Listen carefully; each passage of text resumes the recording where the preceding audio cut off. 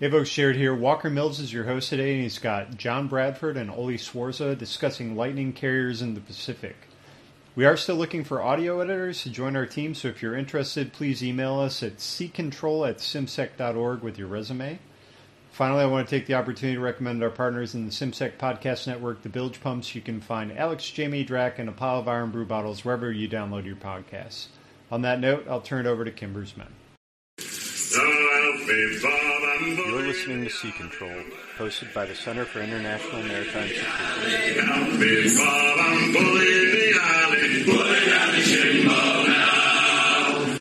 Welcome back aboard the Sea Control podcast from the Center for International Maritime Security. I'm your host today, Walker Mills. Today we're talking with John Bradford and Dr. Oli Swarza about their recent essay in War on the Rocks, Lightning Carriers Could Be the Lightweights in the Asian War. John is a senior fellow in the Maritime Security Program at the S. Rajaratnam School of International Studies and a former commander in the U.S. Navy. Oli is an assistant professor at the Rabdin Academy in the United Arab Emirates. John, welcome aboard. Can you tell us a little bit more about yourself?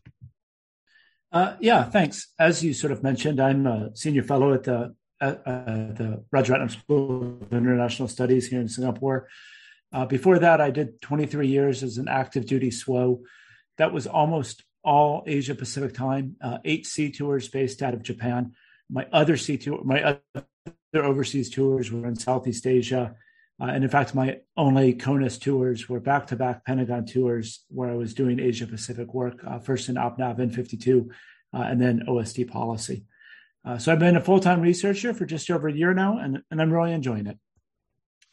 Oli, over to you. Same question. Thank you, Walker. I am currently an assistant professor at the Rabdin Academy in Abu Dhabi, UAE, where I teach subjects like maritime security, defense policy, and modern warfare. And before joining Rabdin, I was a research fellow at the RSIS in Singapore, where John and I started to putting together our thoughts on this article.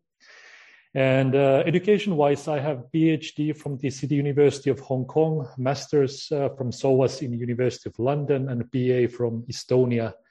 And I have defense industry background as well, which is something I try to use to my benefit a lot in my research as well.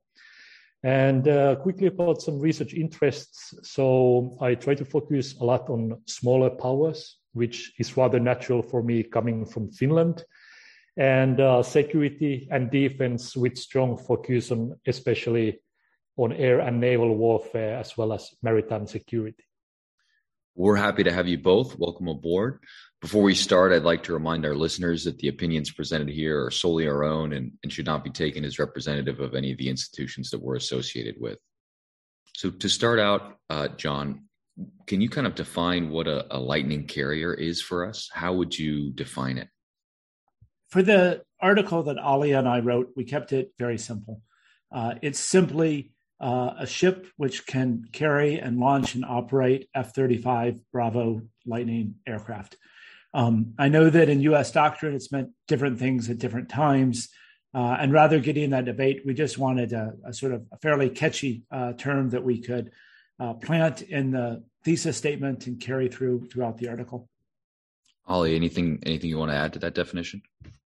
Not so much in terms of the essay we wrote, but just want to highlight the challenge really of defining lightning carriers, as many of these so-called lightning carriers are rather retrofitted or repurposed ships from other roles like amphibious ships and other like the Queen Elizabeth class, which we also include in this article.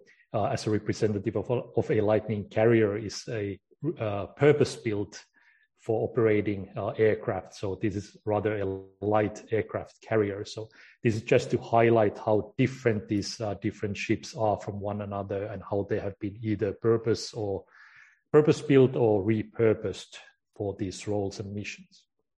Can you tell us who's building them? And you talk about this some in your article, but what countries have them and what countries are kind of working on them, these lightning carriers? Okay, so there are 4 countries operating the lightning carriers today. And these countries are the United States, of course, with the America class, Japan with the Izumo class, and UK with Queen Elizabeth class. And something that is not in our article, but I want to also mention just to make sure that we cover all the countries that are currently using this type of ships. So Italy is the most recent country also operating now F-35Bs from the ITS Cavour ship. And moreover, then South Korea is looking to acquire light carriers as well. And this is out of the current and future Lightning carrier operators, UK and South Korea are those a little bit different in that they have or are adopting those purpose-built light carriers that I was talking about earlier.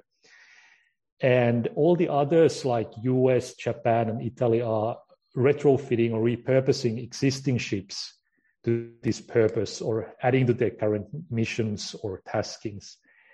And it is also worth mentioning, I guess, that there are others in Asia who have also studied the possibility of either repurposing or acquiring Lightning carriers. And these include Australia and Singapore. And we should also not forget China, of course, which has also studied these concepts, and some unofficial or official computer renderings have come out already demonstrating some future interest in the class.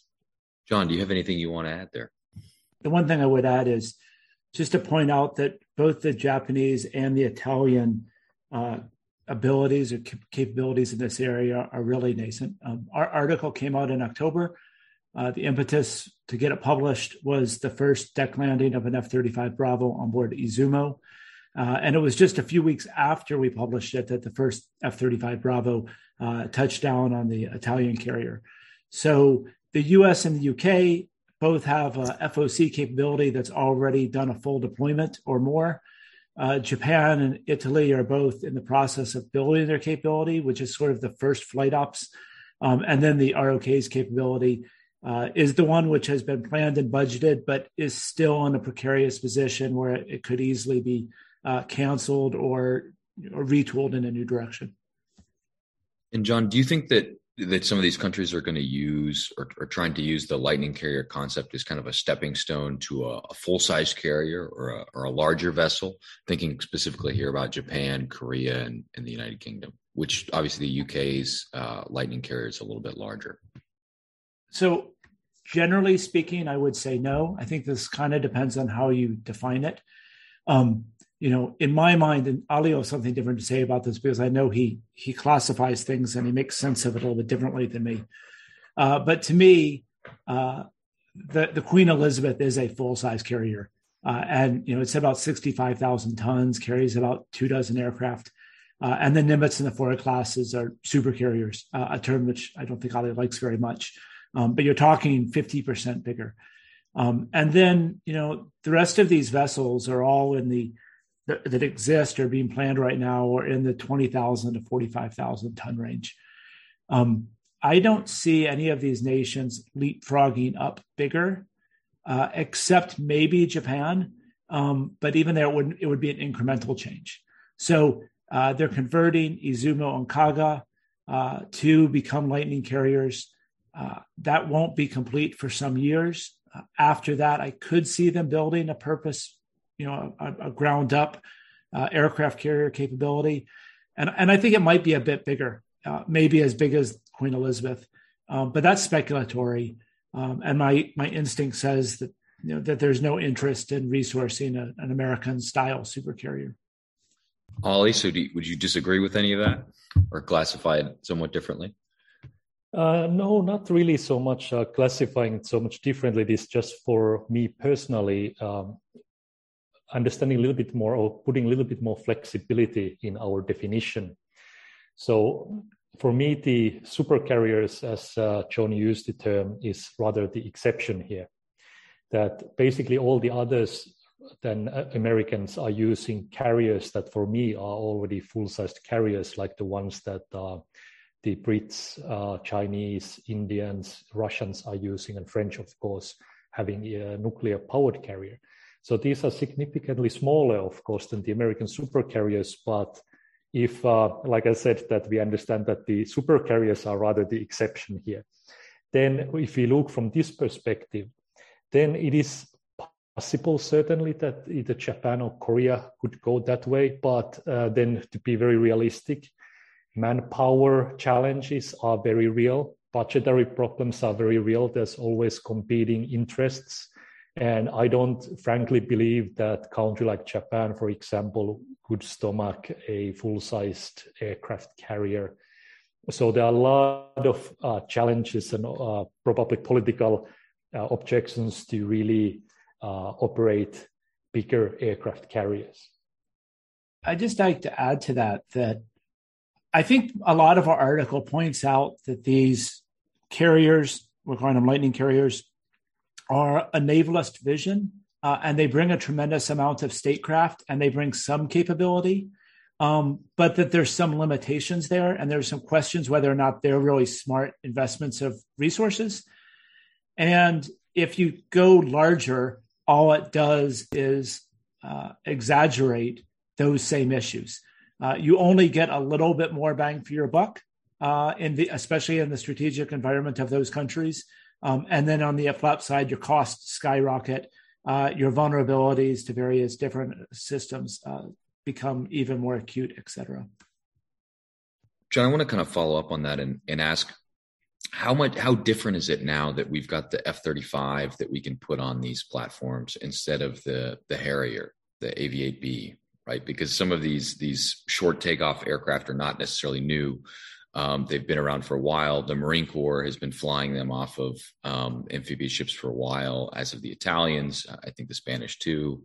So does the F-35 make it a really different platform, or is this more of an incremental change in capability for these type of vessels? Well, I'm going to let Ollie do most of the talking on that because he's our air power specialist. But I just point out that the AV-8 Bravo is a very old aircraft. It's been phased out of most of these navies. The UK stopped flying it a decade ago.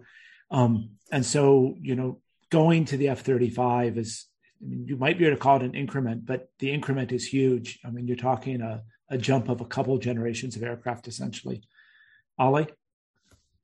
Yeah, thanks. So certainly F-35 can do much more than the Harrier. So Harriers, basically, they have really served and matured well in service, but they're rapidly, of course, becoming irrelevant in modern battlefield, and in particular against any adversaries that have capable anti-air or air capabilities of their own. So the type is simply not survivable anymore in any high-end environment. And not least because, of course, of the sensor and systems obsolescence issues and very challenging maintenance issues that those jump jets have. But when we look at the F-35B, then it's really not incremental change. It is really a significant step change in comparison to the Harriers. So what it provides for any warfighter is really a huge step change. So especially because of its low observable characteristics, highly advanced and secretive even electronic warfare and attack capabilities. And one of the most important elements as well is the unrivaled situational awareness that the aircraft can build. So with all of that in mind, the Lightnings will offer a survivable, like really actually a survivable platform that will on its own already pose a significant challenge to any adversary, even in smaller numbers. So the F-35B or the Bravo can act as an effective fleet defense platform, utilizing its low observability or stealth and long-range sensors, as well as the data sharing functions. And that really ensures that the type can take on almost any currently available combat aircraft that the potential adversaries might possess, and especially on their own aircraft carriers. In air-to-ground domain, on the other hand, the type can also effectively escort itself The system can also gather huge amounts of intelligence, electronic intelligence, signals intelligence, and share it effectively. And that's the really critical point here as well. So it is not just F-35 as a system, but it really is a system of systems. That's really the reality of the modern aircraft like F-35. Then kind of moving on from some of the more hardware questions, John, how do we think that these are going to be used? I mean, we have a couple of different countries with somewhat different, I would think, national policies and objectives acquiring the same types of capabilities. How do we think that these are going to be employed in the Pacific? And, it might make sense to go kind of country by country for this one. Yeah, I think that's a really good point. That one of the issues out there is that countries or naval officers or analysts that are familiar with the character, the use of a carrier in their own national context sort of assumes that others will use them in the same way. And I think that if you look at the three different, I'll use the UK, the US, and Japan as examples in this region and how they're all poised to use them very differently. For the United States, the America is an amphib, and by doctrine and by design, by fleet design, it's supposed to be the air element, the primary air element of an ARG or an expeditionary strike group, and be able to operate independently in that function. And I think that in most complex warfare scenarios, that's exactly what it would do. But if you look at how we used America in theater in 2020, it was very different. It was two things. It was a major defense diplomat that showed the flag at events like Cobra Gold 2020. And it was used as a supplemental carrier when the super carriers were not available. We see this early in the year. Reagan was in maintenance and the Theodore Roosevelt was out in the region to provide presence. But Theodore Roosevelt famously became tied up in Guam with their COVID situation. And so America was out and about, reassuring allies, taking part in exercises, doing things like a show of force in the West Kapala incident in the South China Sea. And then later in the year, when Ronald Reagan was redeployed out of the Western Pacific, out of East Asia to cover the withdrawal from Afghanistan, I can only imagine that decision was made easier by the fact that America was available and by the fact that the UK's Queen Elizabeth was on her way, so that the gap of missing the FDNF supercarrier was covered down by these other assets. So I think that's what we're going to see more of with the United States. For the UK, it's a little bit different. For the UK, the carrier represents two things. For one, it is a core capability to implement and demonstrate the strength of post-Brexit global Britain. And in particular, with this recent deployment, and we hear there are more deployments to come, a core element to demonstrate the UK's Indo-Pacific tilt. So it's no surprise that the Queen Elizabeth's basic maiden deployment was to this region, and they packed that deployment with everything they could. It went as far as Guam and Japan. The carrier and its escorts operated with 44 different countries while they're out on their deployment. So in this way, it's a demonstration of the United Kingdom as a global power. It's an independent ability to make relationships and forge defense partnerships. But at the same time, and this is the second thing it does, is it is a supplement to U.S. combat power. A huge part of the British strategy is to line up with the United States and offer itself as the United States' best friend. And they're taking that friendship beyond the Middle East and Europe global right now. So, in that the Queen Elizabeth was able to sort of cover down in the Western Pacific while Ronald Reagan went to Afghanistan, you may see more of that again in the future. Now, Japan would be very, very different. Japan does not have ambition to be a global maritime power or to use its navy to strengthen its global economic position. You'll see these lightning carriers, the Izumo and the Kaga, doing two things. In peacetime, they'll be training up and preparing for combat contingencies in Northeast Asia, and they'll probably join the rotation of flat decks that goes on the so-called Indo-Pacific deployment. Every year, about 3 or 4 months, they send one of their large ships, traditionally Izumo, Kaga, Issei, etc., as far as India, and they do a lot of engagements and exercises with Southeast Asian and South Asian partners. I think they'll continue to do that, and these ships will just fall into that rotation. And in a combat scenario, we don't foresee Japanese carriers sailing the world to augment United States strike operations or to support United States operations ashore. But you see them as mobile, and because of their mobility, therefore resilient airfields that can take part in the direct defense of Japan, especially the Japanese Southwest Islands and the contested zone with the People's Republic of China. Following up, Ollie, I want to ask about kind of threats to these kind of carriers. So I think anyone that's been paying attention to kind of naval news and naval development over the last few years have probably noticed the slew of arguments arguing that the carrier might be obsolete or under threat, particularly from land and air and ship-based long-range missiles, and what we might call anti-access area denial type technology. How should we think about those arguments in the context of lightning carriers? Are they more vulnerable or less vulnerable than, say, the super carriers, if we want to use that term that the United States is using?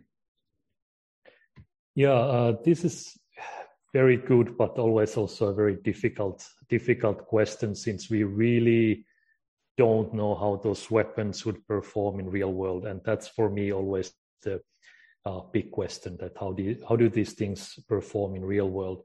And the same, of course, goes for any possible soft kill and hard kill defenses, and how well these systems would operate, how well those operating these systems would perform at that given point. And nevertheless, there is a growing concern, of course, of the potential adversaries rapidly developing and expanding arsenals of different velocity and endgame trajectory weapons, ranging from anti-ship ballistic missiles to supersonic, even hypersonic missiles, and possibly even salvos of all of the above. So what we have to remember here is that technologies, looking at offensive or defensive advantages, are always a game of move and counter move. So what is certainly true is that the United States does not have the freedom of action it once had, and it has to factor in all these adversaries' high-end capabilities. But that said, it is doubtful that whether we can truly claim that this marks the end of the carrier era, as some is sometimes suggested. Advances in defensive technologies are also great, especially in emerging technologies, and may yet level the playing field once more.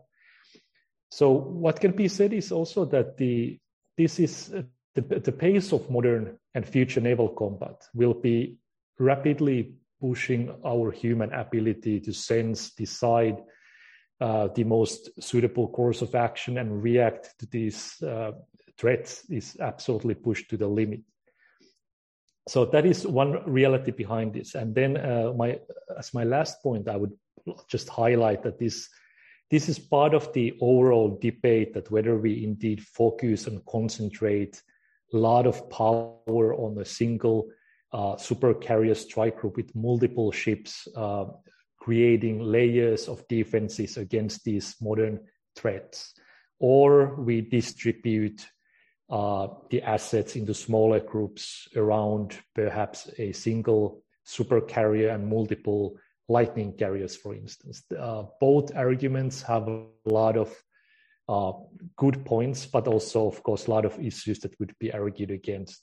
So coming from a very technological background, a very technical background, I don't want to really give answer for yes or no, either or, because as you understand, as our listeners would understand also, it really depends, and the only thing that we can see is in any possible future fight, who's right. I mean, even in my own kind of experience, I've noticed of writing and podcasting, I've noticed that it's a touchy issue, and sometimes with active duty folks in the U.S. Navy, they actually don't really want to weigh in, and it can become almost kind of a personal or political issue. John, do you have anything that you want to add? Yeah, I actually think this is one of the most interesting questions when you're looking at global trends in naval shipbuilding. So we have this debate in the United States, and the debate involves a very mature it's a very mature carrier community that has proven itself valuable for decades, right? For nearly a century, since World War II. Yet we have this debate whether or not investments should continue on single high-cost platforms.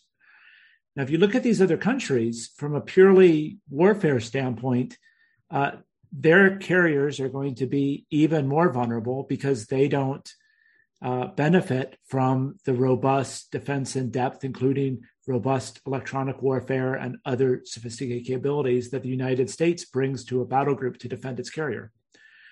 So, from a pure shooting war, kinetic warfare kind of picture, you think that these are actually probably worse investments for them. Now, I think that's debatable. Some people would say that's not true, but I kind of think that's the way that the overall thinking would lean. Yet, you see countries spending a lot of money, not just building new ships, but either constituting for the first time or reconstituting naval carrier aviation wings or capabilities within their air forces to operate from ships. So they're either developing for the first time, like Japan, or they're brushing off a doctrine that they haven't used for some time. So it's a huge investment. All I can say is that it certainly reflects a triumph of navalism.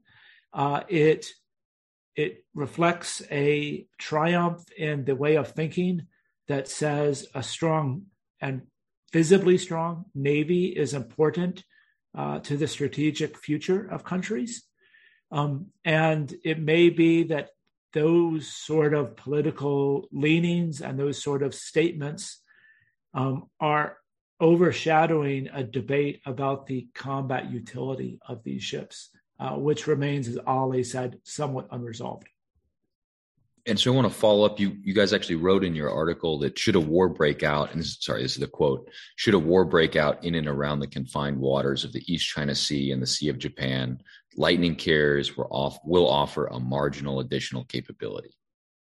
So why is it that you guys think that these don't actually bring that much additional combat capability, or bring only marginal combat capability to these fleets? And do you think that you could get a bigger bang for your buck for these countries like Japan or South Korea by investing in other capabilities? Yeah, I'll be brief and to the point with this one, so I'll go first. I think the key word there is marginal. I mean, certainly no war planner is going to scoff at the idea that they can have an additional aircraft carrier laden with F-35 Bravo aircraft. But when you're looking at a dozen, at most 24 aircraft on a ship that probably isn't survivable once it's located and targeted, it's a huge investment for relatively low sortie generation rate. Whereas we kind of point out, and Ollie's the expert on this, that you take those resources, you can build much more resiliency ashore and build hardened airfields or more resilient airfields that can produce a lot more firepower. And over to Ollie. Do you want to comment on that? Yeah, just quickly, 2 points. I think that this is a area where me and John probably differ most on this, but it's then up to another podcast episode to discuss it in more detail, that whether they offer any combat value really. But when we really look at even a flight or two of F-35 Bravos coming from these Lightning carriers, so they are that sort of significant capability that even of their own, and even as a one or two flights of those aircraft already offer so significant threat to any adversary that it needs to be taken into account. So that is something to really bear in mind, that this is not really Harrier carrier. So this is the point that I would like to make here. The second issue is that what John already raised is that, especially when we talk about Japan, so the Japanese southwestern islands, the Ryukyu island chain, offers a big number of airfields of different sizes. In my own research, I have found some 24 runways that are usable by F-35Bs as well as As. So that means that there are a lot of runways available for F-35s to go into the fight. And again, these are low observable aircraft that can be also distributed to a big number of smaller airfields. Those runways are not very high-value targets in the sense, this sounds now a little bit controversial. What I mean by this is that they are not same as Kadena Air Base. These are small ones that can also be quickly rebuilt, or if they're damaged, they can be quickly repaired. And the aircraft can all the time be switching their locations. When they take off from one runway, they can be landing to another one.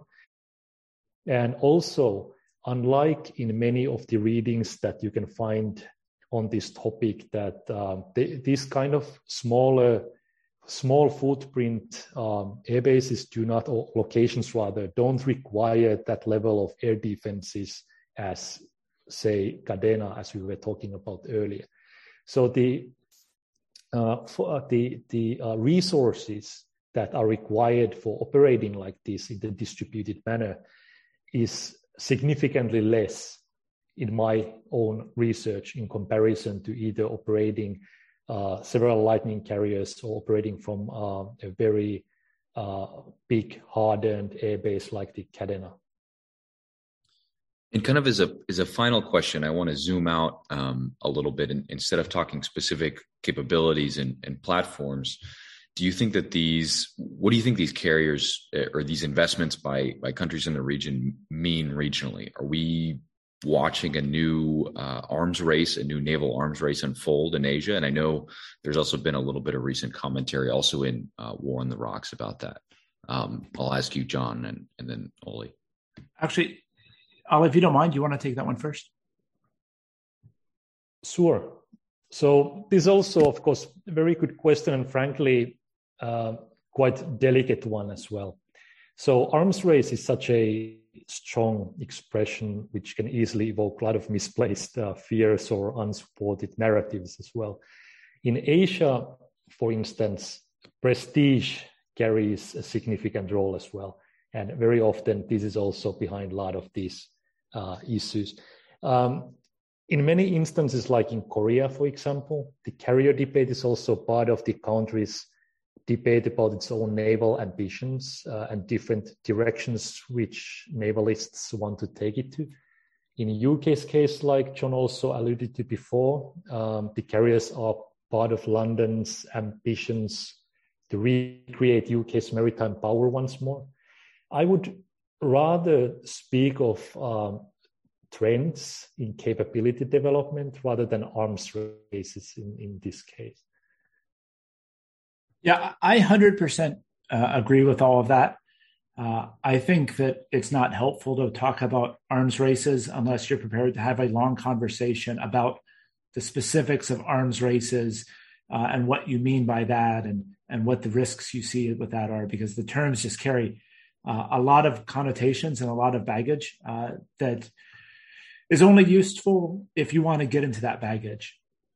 But I do want to kind of highlight two things. One is these carriers are a symptom of a huge investment that the Indo-Pacific is making in defense. And in some ways, they represent next generation capabilities that will be very useful. And in other ways, they do, in fact, represent more political statements.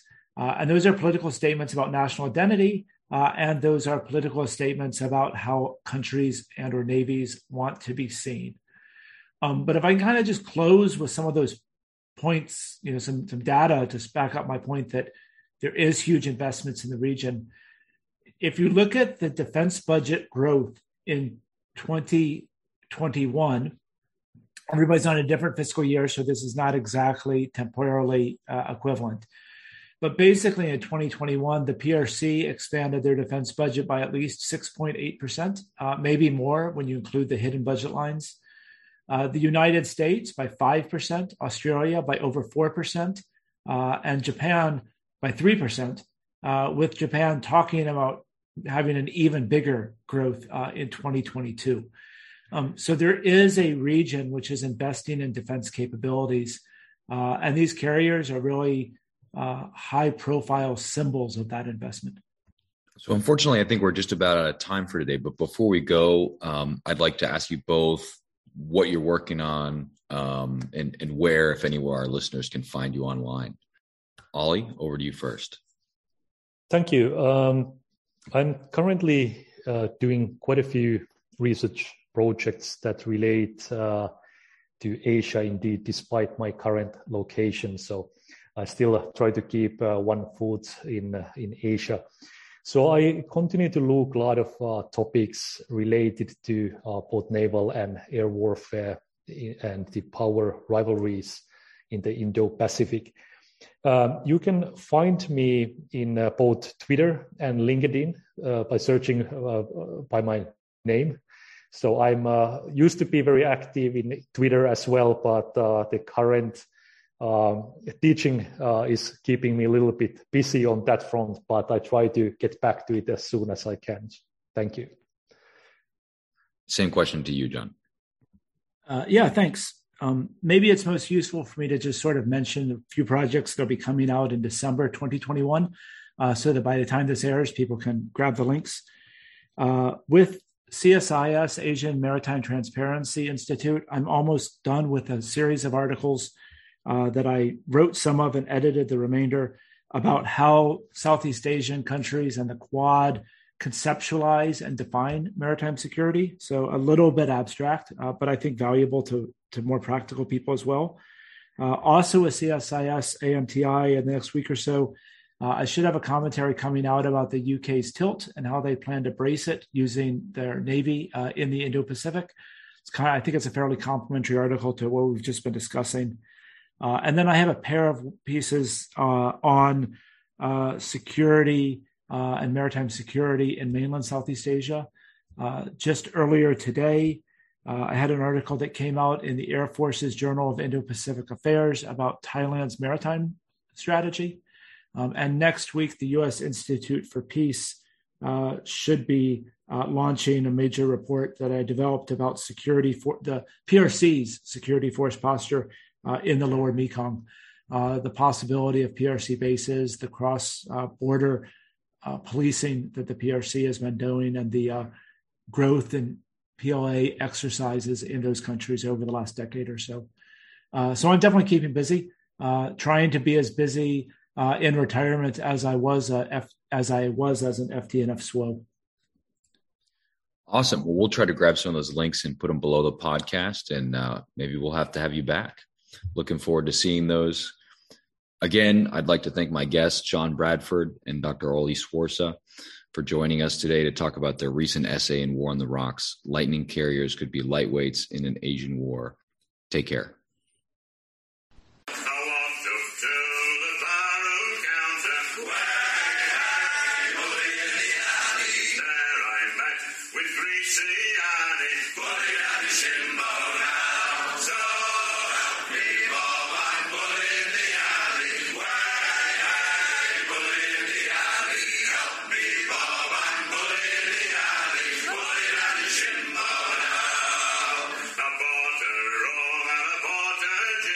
Bully